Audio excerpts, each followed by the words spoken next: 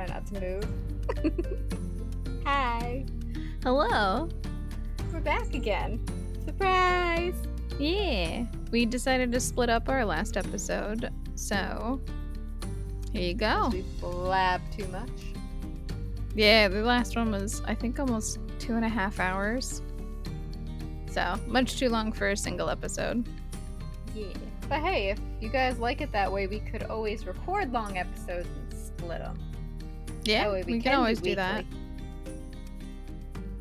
We'll see. Yeah, we'll see how it goes. I hope you all enjoy the second part of our last episode and the surprise extra recording for the month. Yeah. So, on to the Butterbox babies. I am both excited and terrified. My brother asked me before, like, oh, what are you talking about today for the thing? And I said, oh, the Butterbox baby. He's like, what the fuck is that? It sounds like a candy. It's not like a sugar baby, to start off. So what got me to this topic, because originally I was going to do my own serial killer, because I was looking into something else. And then when you started talking about doing a serial killer, and I was finding a lot of information on this one, that I was just like, I don't have time or the mental capacity to get all this research for this dude in one day, because I'm a procrastinator. I was just like, I'm gonna find a new topic. I don't know what to do. And I put Amazon Prime on just to, like, when I was going to bed the other night to find a movie, and I came up on one of the recommendeds, because Prime likes to think that the only thing I watch are horror movies and crime documentaries. Is it wrong though? It is, because I was I was trying to find American Horror Story, because I was just like, well, I'm gonna give this new season a try. I watched a few episodes yesterday, and I went to go continue it, and I could not find it. Uh-oh. It was not in my continue watching. It was not in anything. It was not in recommended. And I was like, what the heck? It's like, I was literally watching it. I was like, what? So it brought me to the recommendations, and it showed me Butterbox Babies, which was a movie. And of course, in the bio, it says based on a real life thing. And I was just like, oh, really? I don't believe that half the time, because so many movies nowadays are like inspired by real life, based on a true life story. And they're not. Right. They're just like using it as a wow factor to get people drawn in. Right. So, anyway, so I was just like, before I go to bed, let me Google this, see if it's actual thing. And it is. So I was like, I'm gonna look into this. And I think this is gonna be my topic for the week. Maybe because I'm not a child person, and I don't have kids. I don't want kids. I feel like baby-related topics don't hit me as hard as, like, people who have babies, and they're, like, cringe over the fact that things are happening to babies. And I'm just like, here's some gory things. Or this one's actually not even gory, but, like, here's some things, and I'm unfazed. Right. I used to be the same way until I had Evie, and now, Yeah. like, even the opening couple episodes for the Game of Thrones series House of Dragons, spoilers, by the way, it was rough. I had to look away for a few of those scenes just because I never watched it. So there's there's a couple of scenes with murder, childbirth and complications during childbirth, and being forced to make the decision of, do I save my wife or save my child? Yeah. And then they did that in Bridgerton in the second season. Yeah. For me, it was the visceral reaction when the wife figured out that they were going to save the child and not her. Oh, shit. Yeah. Normally it's the other way around. Yeah, no, he had a weird, like, power trip thing where he was so desperate for his son, he chose the life of his child over his wife. And it ended up a son. It ended up being a girl. Ha! Karma, bitch. Anyway. But anyway, so I Googled it, found out it was a thing, so I looked into it. Okay. So I did not watch, well, I don't want to say I didn't watch the movie. I put the movie on, and then I proceeded to fall asleep. Okay. So you subconsciously watched the movie. I didn't actually watch the movie, so I had no idea. I have no idea what the movie's about, so I'm not going to talk about the movie too much. But there is a movie out there, so if someone wants to hear about it, it's more on the horror side of things. So it's based on a true story, but it's not a documentary type movie. It's more on the ghosty side of things. Okay. So, from what I got from the few snippets when I opened my eyes and realized there was a movie still playing, and I was like, okay, bedtime again. I went online and I found an article from the Canadian Children's Right Council, which talked about the dark episodes of Canada's history. So that was basically one of my main sources for this. And what Butterbox babies were, I don't want to say defined as, but like when you look up Butterbox baby and what they are, this is like the brief synopsis of what they are. Okay. So they were infants who were sick, deformed, disabled, or of mixed race who were fed molasses and water until they starved to death. The reason they got the name Butterbox babies was due to the fact that the children were they were buried in open graves or in a butter box from a local La Have dairy. That's horrifying. But that's basically that's as detailed as I get about the babies, really. Okay.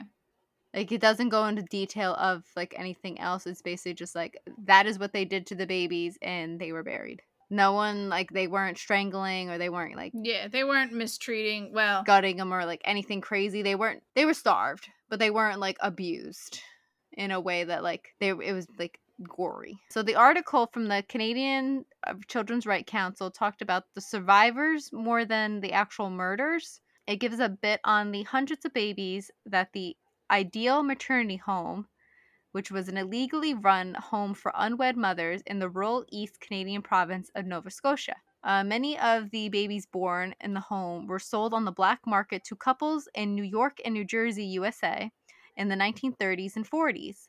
Couples would be able to choose from rows of babies and pay $10,000 for the baby. The article basically compared this to couples coming and shopping as if they were picking out produce from bins at a ShopRite. Not a ShopRite, a supermarket. Right. ShopRite is our store. My bad. Any supermarket. Twins most of the time were separated, or they were matched to parents who probably had no idea what was going on. They were matched to parents, and the people who were selling them had no idea what was going on in those homes. So, like, there was no background checks, no verification that these people were actually, like, decent human beings. Of course. Just taking these babies. It was basically like, here's $10,000. Oh, here's a baby. So the article talked mainly about Elaine, or Eileen. Maybe. Ilene. Probably Eileen. Eileen Schufer Steinharder, who was adopted, and at the time of the article it said she was 52, living as a social worker in Union Township in New Jersey, USA. It talked about how she was actually given a book by her adopted parents called The Chosen Baby, which then explained more into why she didn't look like her parents. Because I think I forget if it described her with, like, blonde hair, blue eyes, and her parents had, like, dark hair, dark eyes, or if it was vice versa. Okay. She didn't match her family. Yeah, so I assume she knew she was adopted, but probably didn't know, like, more details on the adoption process. But the book basically, like, showed her, like, she was one of the lucky ones, and that's why the book was called The Chosen Baby, because that's the way they looked at it for all these kids that actually did make it to a home. Now, is she also fed molasses and waiting for her to die? No. So the babies that were fed molasses and water were the ones they wanted to kill. Okay, so they were the unadoptable babies. They were the ones that were born sick. They were the ones that were born deformed or disabled. They were the very racist. The people who did this, they didn't like kids that were mixed race. Because gotta keep in mind, these were a lot of mothers who either came from bad homes, they were unwed, maybe affairs, possible rape cases. Like, they were just women who were in bad situations at the time and would come to this home, give birth to a baby, and either willingly gave up this baby for adoption or unwillingly gave the baby up for adoption. And these people made the choice of, is this baby worth $10,000? Because if the baby wasn't going to get them the money, they were like... So more similar to, like, a puppy mill. Mm-hmm. Basically, if it wasn't profitable, they would... Yes. Gotcha. Okay. They didn't offer discount babies. But, I'm sorry. They make crude jokes. No, it helps. It did teach her a bit. So, gotta also keep in mind these babies, because they were went through illegal adoptions overseas, they had a lot of immigration paperwork and all that stuff that had to be done. Okay. Because they weren't actually American citizens. Gotcha. Because at this time, there were no laws to, like, control that stuff. The book in question was called The Butterbox Babies by Betty Cahill. It was written and published in 1992. So I'm thinking around that time is when the woman from the article was 52. Because I honestly don't know how old she is now, but given the time frame of when this happened, the 30s and 40s, I guarantee she is not 52 right now. The child has been released. I can tell. Hi. Cahill had talked about the history of the maternity home in Nova Scotia that operated from 1928 until 1947. It was run by William Peach Young, who was a chiropractor and unordained minister of the Seventh-day Adventist Church. And his wife, Lila Gladys Young, who was a midwife who advertised herself as an obstetrician. So this couple basically ran the place. He was the director and she was the whatever the next, like, higher management is. Okay. The home originally opened as the Life and Health Sanitarium in the late 1920s before it was renamed as the Ideal Maternity Home, or IMH, which I will refer to it as IMH a few times in my notes. So if I say that, remember that is Ideal Maternity Home. Gotcha.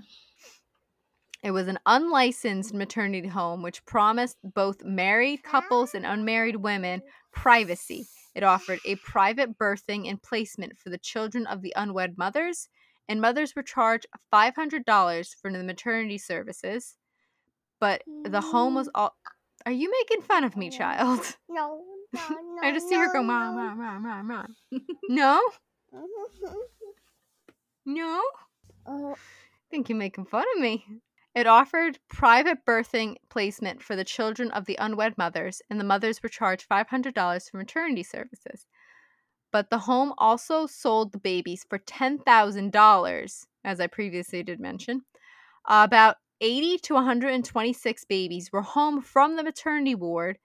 It even earned the title at the time as Eastern Canada's largest maternity home. Between 800 and 1,500 babies were born in that home, though, between 1928 to 1946. Which I should preference when I say the home, I mean their operation, because they did change houses 2 times. So they had 3 different buildings, technically. Lovely. So many houses of horrors. Yeah. But there was a big difference between the 80 to 126 babies that were confirmed to have found homes to the 800 to 1,500 that were born. So I don't know if that means all, I don't even freaking know, numbers 700 to who knows how many were killed, or if a lot of them were just undocumented. I can't imagine they wrote down, hey, this one's good, this one goes to the left. Well, that was the thing. A lot of this was done on the black market. Right. And it was very hard to trace things in the black market.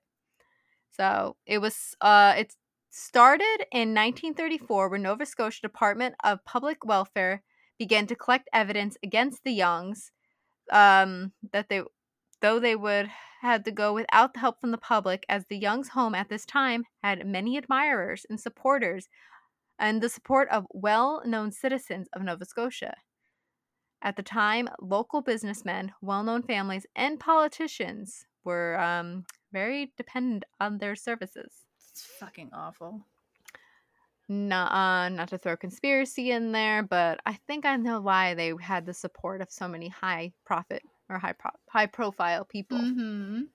So who knows? There may have been a few mistress babies in there. But anyway, so at the time in the 30s, they lacked, the Nova Scotia Department of Public Welfare lacked what they needed to shut down IMH. It was only a part of the bigger picture of failures, though, as there was a lack of social policy or poor relief in adoption law at the time. It wasn't until 1935 that problems started for IMH, and in 1935 they were charged with fraud, as they continued to charge mothers for childcare even when their child in question had died. Jeez. So a lot of the women would go in there give birth, if they chose to give up their baby for adoption until they were adopted, like they were paying a fee for the child care until the child was adopted. And they were still charging women even though they were starving their kids. Oh, God. Yeah, so these women, no idea what was happening to the baby. They kind of just like, some of them, a lot of them actually did not care. Like a lot of them would have the baby and then just, well, going back to my normal life now. Right. But of the ones that actually did care, because there was also a little bit of talk of the Youngs would coerce young mothers, most likely the single ones who probably didn't really have much of a support system outside of the home, Right. to give up their babies for adoption, even though the mother probably did want the child. They just didn't have the means to take care of a child. So thinking that they're doing better for the child, they would give it up for adoption. Right. But yeah, so they were sued for fraud at that time. Then there was a little incident. In 1936, they were charged again with manslaughter of a baby and a mother. They were later acquitted, though. This is all brief. I'm going to go in a little bit more detail with stuff. I'm just going off of what I found in this one article. Oh, good. In 1942, there was an inquest, which I found out was an inquiry relating to the death of someone. That was relating to an adoption that came from the IMH. So I'm guessing one of the babies that was adopted out, this must have been one on the books that they could even trace it back to the home, because I assume the black market, there wasn't really any tracing back. Right. So something was wrong with this child, and I guess later died, but I couldn't find anything that said how the child died. So I don't know if this was just like from a poor birthing environment or if this was like a case of SIDS, but they at the time assumed it was because of like how it was born. Okay. So I don't know. I personally don't know how much knowledge they had about SIDS back in the 30s and 40s. I don't think much. That's what I think, because I'm pretty sure a lot of kids, they didn't really know what SIDS was. I mean, SIDS is still kind of like a mystery. Oh, yeah, no, I know it is, but, like, I think there was a time period where mothers were accused of killing their kids when their kids just died of SIDS. But they were like, well, why else would your baby die? Right. Unless you did something. And it's like, well, because there's this shitty disease that exists. Well, and I think we might have talked about it before. There was very, very briefly the mother that had the issue with her kid being allergic to something, and when she took it to the wrong hospital, they thought that she was giving her kid antifreeze, but it ended up being that her child had died from an allergy that was very uncommon and was very similar in the chemical signature to antifreeze. So wow, that's crazy. They accused her of killing her kid. They then took away her next kid because it had the same fucking issue. And finally, with, I think, her second kid, they were able to save him because they took him to a hospital, got him tested properly, and actually paid attention to the test results rather than just gleaning over them very quickly. And they released her from prison because they were like, oh, you didn't actually try to kill your kid. My bad. Turns out they're just fucking allergic to something. Jesus. Yeah.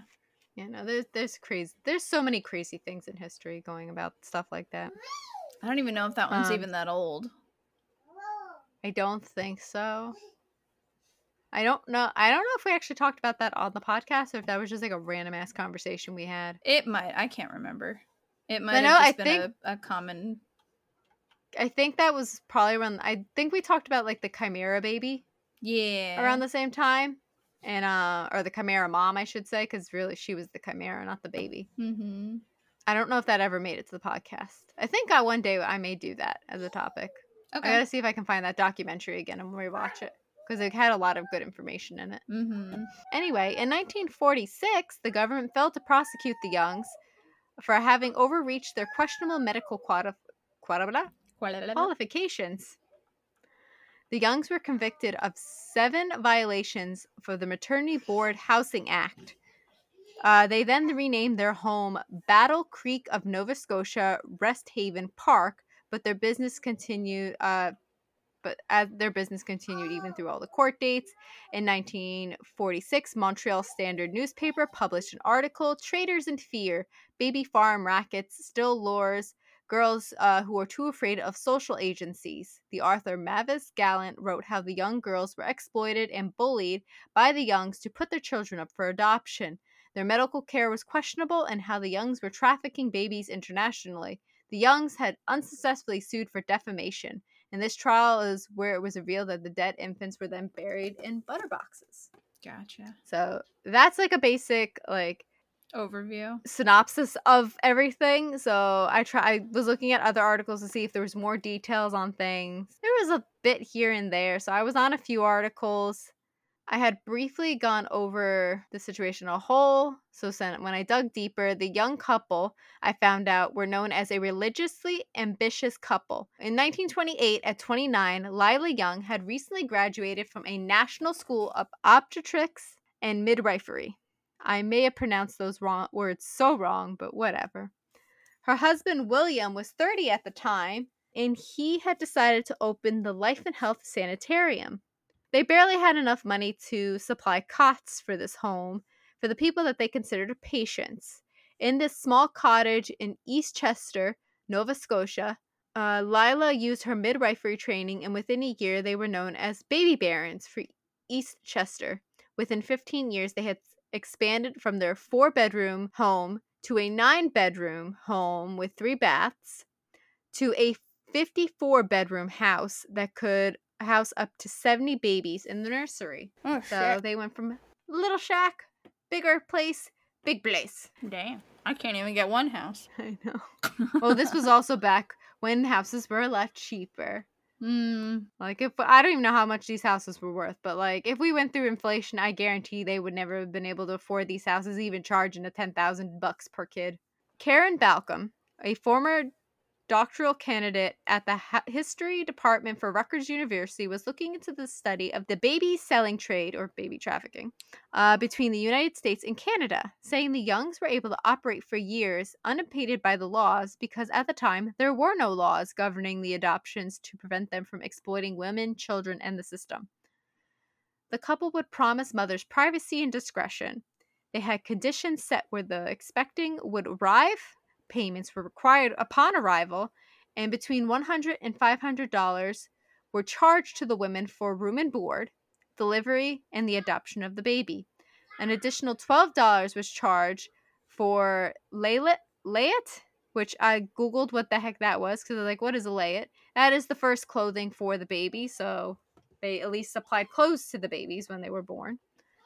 And then there was a $2 per week fee for babysitting, which was offered in their earlier days. So that's probably where then it comes to like, okay, the baby was born. They're charging $2 per week for these babies to be at the home. So like when these moms leave, they're still paying $2 per week for the kid to live there, and who knows how long the kid even lived there. Right. They would be given a chance to work off their debt if they could not pay.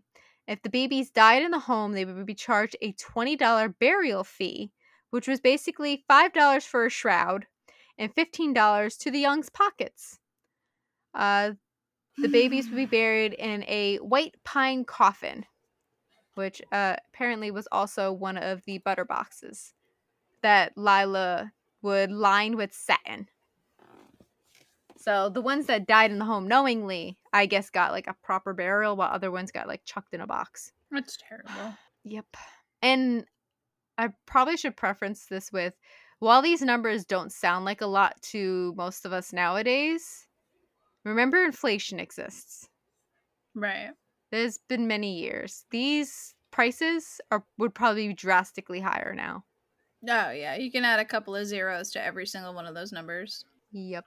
I don't know today money math, but I know it's quite a bit. I didn't do inflation stuff. If someone wants to do inflation stuff, that's all power to them. I'm not doing that nonsense. Yeah, no, quick Google search will get you money makes me sad. It makes me happy when I have it. It makes me sad thinking about trying to get it. Yeah. Okay. Anyway, Elaborate contracts were made and signed by the unwed mothers, giving William power of attorney and legal authority over the children and the adoption. If it was not signed within 14 days, they would be charged an additional $30 per day until they signed. And by the time they left, they would have bills over $300. And for comparison, there was a bit of a comparison. For average wages at the time, it said that they would make $4 to $8 a week, which I don't know how accurate that is. They only made $4 a week? Yeah. That's insane. So what, you're making like pennies a day? Yeah. Mm-hmm. That's insane. I think there's, if you play like Red Dead Redemption, mm-hmm. very, very similar to the pay scale there. Like, so you would, a box of ammo would be $20, but you would do 3 or 4 jobs to get that $20. Oh, I did not play Red Dead Redemption, so I did not know that. Yeah, great game. I believe it. I just never got a chance to play it. Mm-hmm. The Youngs basically had a case of right time, right place with all of this. Nova Scotia was known to draw a large amount of vacationers from New York and New Jersey at the time. Many who actually were childless Jewish couples who were frustrated with the long wait and processes back home. The Youngs would willingly disregard an unbreakable rule, I guess, among like adoption agencies. Adoption agencies that were in America and Canada, where children would only be placed with families of the same religious background. The Youngs would tell the Jewish couples that they had Jewish babies at IMH, even though it was very unlikely. Because unless, honestly, the mother said what religion she was, there was really no way to know what religion these children were born into. Right. But truthfully and honestly, babies are not born into a religion. They're placed into a religion after birth. Right. I think they're more thinking of, like, the Jewish religion has the specific bloodline. Yeah, no, I know that. Because this is all talking about religion. Now, tracing genetics, there's definitely no way to tell that.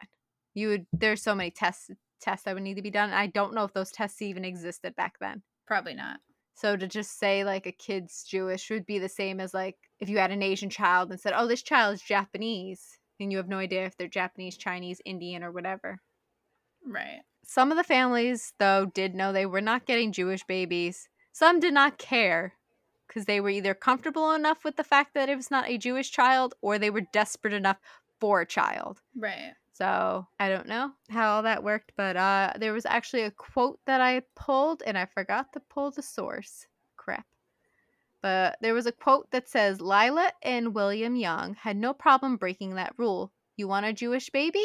Here's a Jewish baby. Ta-da, instant Jewish baby. You want twins? Here's twins. Instant twins. The adopting parents didn't ask many questions as they were normally desperate enough to take a baby or two to take home. So yeah, that's another thing that would happen is, I know before I said that they would separate twins. Right. There was also cases where they would, if a couple wanted 2 babies, they wanted twins, they would just take 2 babies that look similar and be like, here you go. Here's twins. We got twins. Even though they had twins that were being born. Right. They would just like willy-nilly separate some of them, but other times they would just be like pairing 2 babies off and be like, yep, no, these are siblings. Even though the babies were not related at all. Oh my goodness. For many of the children who did end up being adopted, many did find good homes. Not all of them, but from I guess what they can tell, most of them did find a good home. But a lot of these cases were not legal adoptions, so I don't know how much they could track where some of these babies went to know how many of them actually ended up in good homes and which ones ended up in probably shitty situations. The only upside to that is because they're not legal adoptions, they probably weren't getting government checks. Who? The people that... The Youngs? No. The people that adopted illegally, because sometimes people will adopt children to get government checks. I thought that was fostering. I thought there was something for adopting kids, too. To my knowledge, I know there's like a stipend that people get for if you foster a child. That's why a lot of shitty people end up in the foster side of things. Right. They'll foster like 10, 20 kids just to get that paycheck. Right. And I know that's a lot harder now because there's a lot of regulations in order to foster kids. Yeah. One of the things is you can't have any open containers. So like chips, any snacks, anything in your pantry, it can't be like open. Even if it's like rolled shut, it can't be open. It has to have a chip clip. And you can't have anything in your house that's expired. Oh, I know so many people who would be screwed with that because so many people don't check their expiration dates. Yeah, go check your condiments and make sure they're not expired. Check your spices. Go check your grandma's spices because I guarantee you grandma got some spices from back in the 70s. Spices expire. Everything expires. Most of my spices I bought when I moved in, so they're probably fine. Most likely. So, side note, tangent. A Best Buy, a sell by, and an expiration date are different.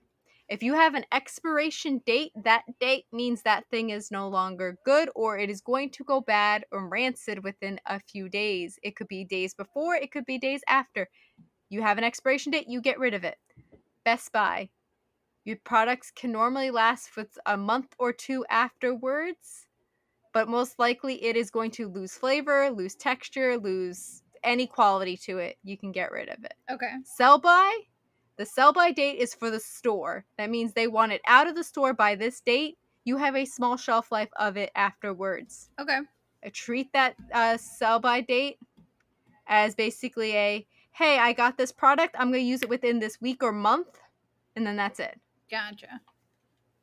So, I know there's a lot of fighting like, oh, it's Best Buy. It's still good. It's still good. It's like, Best Buy means it's losing quality every second. Right. Once it's open, things start to go downhill too. Like if you have an unopened bottle of something in your cabinet that has a Best Buy date, oh, it was like a couple days ago, you could probably use it for something. Mm-hmm. But if it's an expiration date, get rid of it. Gotcha. And that's also for like bacteria and shit too. Yeah. There's also fun fact for people who don't know, if there are things in your freezer that have been there for months or years, get rid of them. Yeah, because even if you freeze it, it can still go bad. Mm. I hate fighting that with people where they're just like, oh, it's in the freezer, it's fine. No, it is not. The freezer just expands its shelf life a little bit. Yeah. You're not meant to have things live in your freezer. Your meats, if they are in there for more than a couple months, they are most likely no good. Right. If they are freezer burned, they are definitely no good. If your packaging has opened and they have been exposed to air, they are no good. Pantry PSA. Food safety. Check your food. Food safety gets me really heated because I went to school for that shit. Right. Anyway, the home was generating tens of thousands of dollars per child. So the Youngs were known... the Youngs basically knew there was a market. Couples demanded babies, and the women of Canada needed a place to basically have those babies because at the time, abortion and birth control were illegal. Great. So, Cahill was quoted in her book for saying those women who decided to bear and keep their children, there was very little sympathy from the community. So, most of the time, these women were having babies out of wedlock, and we all know back then there was a lot of religious folks out there who, if you even did the little bit of the diddle out of marriage, you were not a happy person because they would be shunning you. Mm-hmm. And yes, I said diddle. We can talk about dead babies, but we can't talk about fucking. That is true. Depending on the platform. I mean, we could talk about fucking, but I just like saying diddle. I gotcha. It's a nice way to censor things. It would be another 20 years from this incident before the government recognized the need for social programs for unmarried women. But until then, the Youngs basically had offered what the women needed: secrecy. There were newspaper articles by the Youngs. What? There was a newspaper article by the Youngs that was used to lure women to them. It said, Dame Gossip has sent many young lives to perdition after ruining them socially. That might have been bright stars in society, and a power in the world of usefulness has been shielded from the gossip when they made a mistake. I read that multiple times when I tried quoting it, and I could not find the actual, a picture of the article to see if this was typed right in the articles that I read. Okay. It makes no sense to me. I have no idea what the fuck that article's that their little slogan was trying to say. Basically, society has shamed you, but we're giving you a place. Oh, yeah, no, I get the meaning of it. I don't know what they were trying to say in words. Like, it makes... Dame Gossip has been many lives... Like, the wording is just very off. I'm thinking someone typed something wrong. Possibly. Which is very possible. Or it's just a poor translation. Words we don't use anymore. Maybe? I say they're Canadian. They speak English. Sometimes. They're not in the France part of Canada. They're not in the... well, they may be, but they were not speaking French. Like, nothing was translated from French. Okay. I don't know if they themselves were French Canadian, but... So just old-timey talk. Maybe. Confusing. Or something was typed wrong. I don't know. Anyway, shame tactics were basically used. They kept the women quiet, even when they witnessed infant neglect at the time when they were in the house, and they also witnessed horrible conditions in the delivery rooms. In 1933, the Youngs' lucrative business had gotten the attention of Nova Scotia's child welfare director and health minister, who made them hire a registered nurse. So keep in mind that this place started in 1928. So for 5 years, they ran without any nurses or like any help. It was just Lila basically doing it all. Oh, God. Because William had no training in this stuff. He was basically just doing all the legal crap. Basically, he did the paperwork. Or lack thereof. I mean, he kept the place open somehow. So he was handling the money. He handled the money, I should say. So the Youngs in the home were under watch now, though. As rumors spread about baby deaths in the home, Dr. Frank Roy Davis of the Liberal Party and Public Health's portfolio, he kept a close watch. He kept a close watch during his 15 years in office, watching the Youngs. March 4th of 1936, the Youngs were arraigned on 2 counts of manslaughter related to the death of Ava Nyforth and her baby. But as I stated before, they got out of that. But Dr. Davis ordered RCMP to investigate all the known deaths from the house. So it is known that babies were dying there. I don't know if at the time they knew how they were dying or just that they knew they were dying. Gotcha. So this began years of them being charged with fraud, being under investigation. But since the Youngs still had a strong support group, they managed. Since they were presented well and had the public on their side, many well-off people liked using their discreet services, which is how they were basically kept in services and operated for 17 years unlicensed. 1940 rolled around and the Maternity Boarding Housing Act was amended, and this made William and Lila have to apply for a license, but they were turned down. November 17th of 1945, there were many investigations into the Ideal Maternity Home that basically ordered it to close. The investigations have found a few things, which I did list. It said the Youngs had lied to many of the mothers who were expecting to leave the home with a child. They were basically lied to and told that their baby had died. I shouldn't say either in this case. They basically were telling these mothers who were actually planning on leaving with the baby that, oh no, your child had died, because they had planned to profit off this child. They were going to put it up for an illegal adoption. Great. So most likely these mothers probably didn't have to deal with the unadoptables being killed, because most likely if the Youngs didn't see a profitable income from the baby, they were like, oh yeah, no, take it. But for the ones that were left behind is probably the ones that were killed. Right. So the unadoptable babies basically were anyone who were sick, handicapped, unattractive, deformed, or basically a baby that was just not white enough. They would be put to death, and as I said before, they were fed molasses and water until the bodies would grow so weak and sick that they died. The home, as in the IMH, that house, that home, had a mortality rate of 8.1. For comparison, Nova Scotia as a whole at that time had 3.1 as a mortality rate for infants. So it was almost double, or was double, more than doubled. It's almost tripled. Yeah. So, during these findings, there was reported deaths. The unreported were not learned about until many years after the home had closed. A handyman at the time, Glenn Shatford, broke the silence many years afterwards and said he personally buried between 100 and 125 babies in the field owned by Lila's parents. The bodies would be held in a tool shed until they obtained the butter boxes which the babies were buried in. The rest went unaccounted for because they were either tossed to sea or burned in the furnace of the home. There was a little bit more gore, but this was all unaccounted. We don't have a number. Right.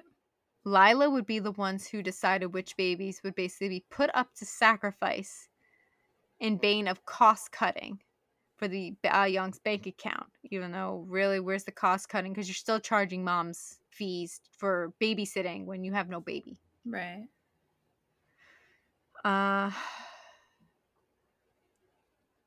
Many of the biological women, when they inquired the status of the baby to see if they were adopted, the Youngs would tell them that they were adopted. Because although most of the mothers did not care because they just left the home and resumed their normal lives. Inspectors found almost a decade after the manslaughter charges that the evidence of neglect, the horrible conditions, swarming flies, filthy bedding, and some of the babies weighing half of what they should weigh. Oh, they actually did find some of the babies' bodies. But there was, because of the time between finding said bodies and time of death, there was no way to tell what actually killed them. Right. But we can probably assume of the 3 listed ways above, well, not the one, because obviously if they found the baby, it wasn't thrown to the water, but it was most likely one of the furnace babies or one of the molasses babies. Gotcha. Despite the closure demands, the Youngs still operated in advertising lovely babies for adoption. Dr. David continued his battle against IMH. He even worked to track down the adoptions, which led to New Jersey officials actually coming in and coming to his aid. Hey. Because they were also trying to shut down the illegal adoptions. New Jersey newspapers reported that fall, so whatever year the heck I was in, 1936. That fall, New Jersey newspapers had basically written a report of the smuggling scheme that was revealed that Canada and American officials were keeping a lookout on unauthorized movement between adopted babies. This led the Youngs to try and convince many of the mothers to travel to the U.S. to give birth for these adoptions. So I guess they were still closed adoption type things, but they would try and lure them to U.S., give birth, and then they would probably do black market shit down here. Charges were issued, court dates come and went, fines stacked up. The Youngs finally announced that they were closing the IMH, and then they would open a hotel instead. This was about the time that the Art Montreal article I talked about a while ago, that came out, which basically put the Youngs in a bad light in both Canadian and American eyes. The Youngs did try and fight and failed. It is actually very hard to win a defamation case when you have proof against your shitty behavior. Right. Are you playing with something? I was holding my water. Your straw is very loud. I wanted to finish my sentence before I took a sip. I was like, yes, I'm prepared. In the end, all the court cases that were in 1946 where they were convicted of illegally selling babies to at least 4 American couples, they were charged a total of $428.90 for their crimes. That's all they got. That doesn't seem like enough. Some lovely person actually did math for me in their article and pointed out that since they charged $10,000 per baby, that was still a profit of $39,000. Trials basically had ruined their reputation, and they did suffer financially. They had to shut down the home. They went bankrupt, and they fled as penniless as they started. Good. 2 out of 5 of their own children actually moved to Sudbury, Ontario, 1 to the U.S., and 2 stayed in Nova Scotia. The home, which the big home that the IMH had run out of, actually was destroyed in a fire in 1962. This was long after it was closed. William Young died of cancer before Christmas in 1962, and then Lila died at the age of 70 in 1967 of leukemia. Someone pointed out that ironically, her body is buried in a cemetery that is adjacent to the property where the Butterbox babies are buried. I hope she's haunted by all of those babies. I think that was the premise of the movie. Oh, good. where the mother who died there and all the babies were haunting the. But that is basically the whole thing. Also, did you know Murderpedia is a thing? Yeah. I did not. Yeah, there's a whole encyclopedia website that documents like the. That's where I found some things. Yeah, it's the like the police files, all the articles in one spot. Yeah, so that's why you don't have to sit there Googling horrible things. Yeah, so it came in handy because I used Murderpedia, a little Wikipedia for like a little bit of information on the home, and then the Canadian article documentary. Yeah, no, Canadian Children's Rights Council. Gotcha. The link for it's what's it called? Abbreviated the CRC for the end part of that. So I was like, I don't know what that means, but I use those as sources. Canadian Children's Rights Council. Gotcha. I was gonna make up the article I used to get like the brief synopsis of everything, and then I think I used Murderpedia for a lot of the nitty gritty stuff. Gotcha. Which there were a lot more articles that I didn't even read, but I also didn't want to keep repeating the same things over and over and over again more than I already did. Right. Yeah, no, I ran into that as well, where different people, the rundown of Pee-wee's life was basically the same every time, but each person's article that I read had highlights on different things or like more information on different things. Yeah, so that's basically what I did. I got the base thing, and then as I was reading things, I was like, oh, this applies here, this applies there. Which is why I kind of was a little jumpy with things, because some things like repeated in different ways. Yeah, that's why we don't claim to be professionals. Yeah, but yeah, so that was the Butterbox babies. And also why we need to stop procrastinating, mainly me. Well, no, we both do it. I did my research. Yeah, but you're busy most of the time. 2 days ago. So did I. Well, I did mine last night. I also just finally folded my clothes from Sunday today. I still have clothes to fold. My problem is after I finish my day job, all I want to do is lay down and read or play a video game. But then no one goes online, so I just sit here and stare at TikTok. Yeah. Which luckily I haven't. I deleted TikTok from like easy access spots on my phone. So I have that little like side window, and then I took it off my home screen. Okay. It's made it a lot easier to not go on it constantly, and then I also only check messages at night. Well, I've gotten to the habit, like, I don't sit on it constantly. It's just like I'll be bored and it's like, okay, I'm waiting, but I get distracted from my book, and I was like, okay, what can I do? And I was like, oh, well, you know what, let me see if anyone's replied to any, like, if anyone sent me any TikTok, so I'll go on there, check it real quick. And then I just end up like on a stream of like, oh, this person finally posted the continuation of those POV series things. I don't know why I get into some of those, and I'm just like, I want to know what happens next. And then the reply would be there, so then I'm just sitting there watching that.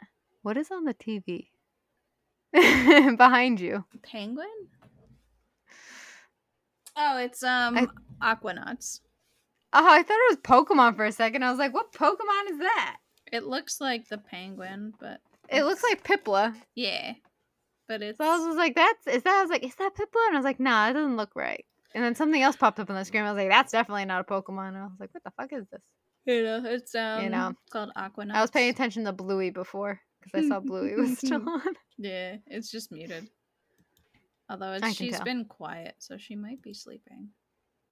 But yeah, those were some horrifying stories.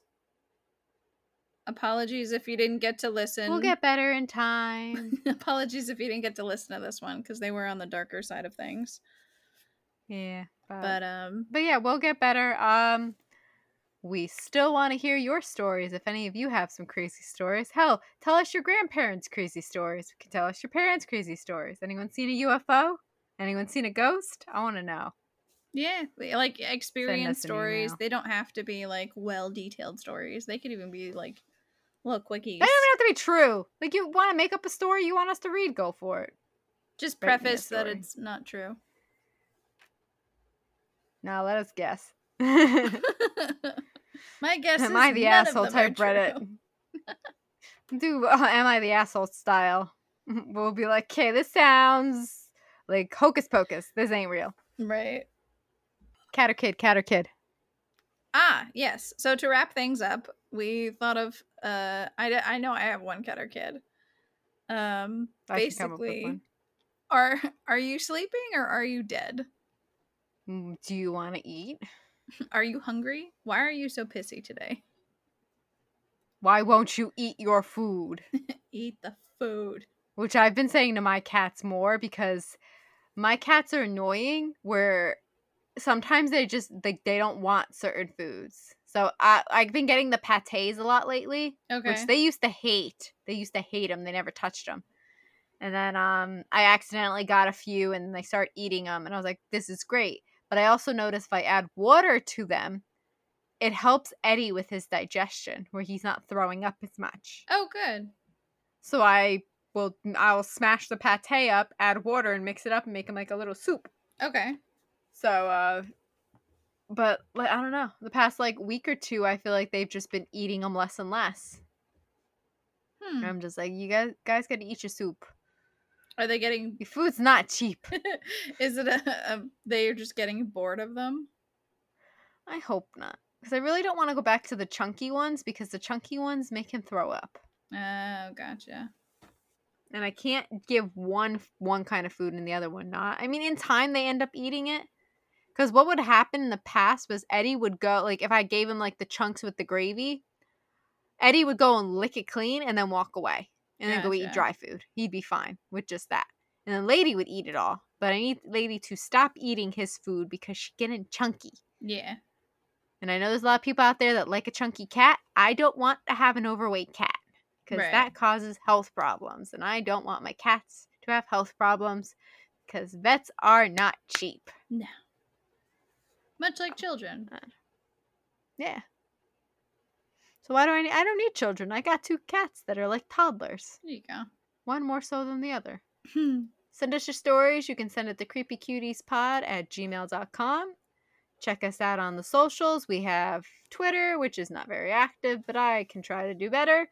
Instagram, which we post our weekly updates, or not weekly, but bi-weekly updates when we post an episode. Because at one point, I will get into the habit of either saying bi-weekly, or we'll finally get to the point of doing this weekly. But that won't be for a while. No, we'll probably have to record 2 at a time if we do weekly. And that would have to be done on the weekend. Yeah, because it's already 10 o'clock. 10. Yeah, it's past 10. I gotta go to bed. And I got a day job. And you have a very unset schedule. Yeah, I just work constantly. We squeeze them in when we can. Mm-hmm. At one point, we want to try and get some backload. But we're trying. Eventually. But that takes extra effort in getting extra stories because we don't just want to pump out nonsense. Yeah.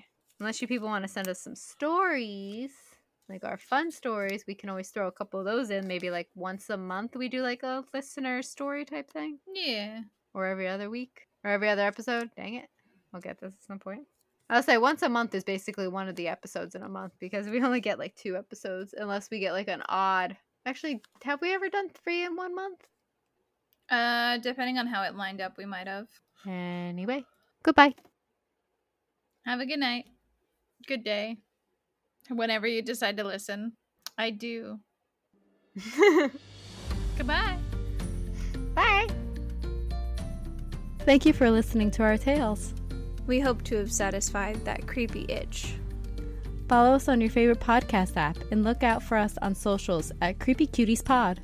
No spaces. Be sure to follow us on Instagram and Twitter. Just look for the Voodoos. Farewell. Goodbye. I love creepy. Blah, blah, blah.